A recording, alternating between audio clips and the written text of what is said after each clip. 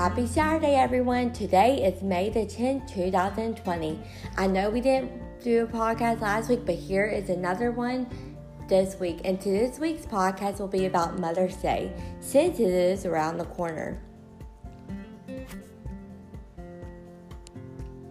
Since Mother's Day is around the corner, it's time to think of ways to show your mom or another woman who has positively impacted your life your love and appreciation.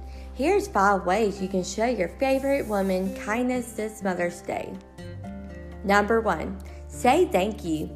A simple word of gratitude may seem obvious, but it's surprising how often this little phrase is forgotten or overlooked. Take the time to say thank you. Your mom. Not only will it brighten her day and even surprise her, but it'll make you feel good too. Number 2, personalize a card. It's easy to buy a cute card and assign your name, and even easier to send an email. But we encourage you to take card giving up a notch. Considering making your own, you can go as simple as folding it as a piece of paper in half and writing a sweet note, or you can go all out and turn it into a personalized art project. If creativity isn't your greatest strength, spend time picking out a store-bought card that reminds you of her and include a special handwritten note. Either way, make mom feel like the card is just for her. Whether you live near or far, consider emailing the card to a special lady. Receiving a surprise in the mail is a rare thing these days. Number 3, write down reasons you love her. What are your favorite memories of mom?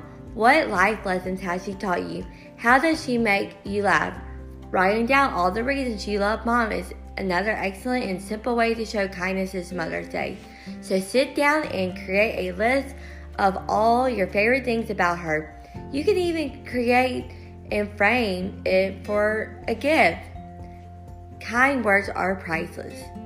Number 4, spend a day with her. Time is one of the greatest gifts of all.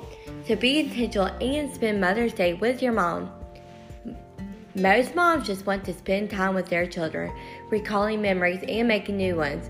We know life can be hectic, and so does she. So going the extra mile and spending the day with your mom is a meaningful way to show you care. Number 5, cook for her.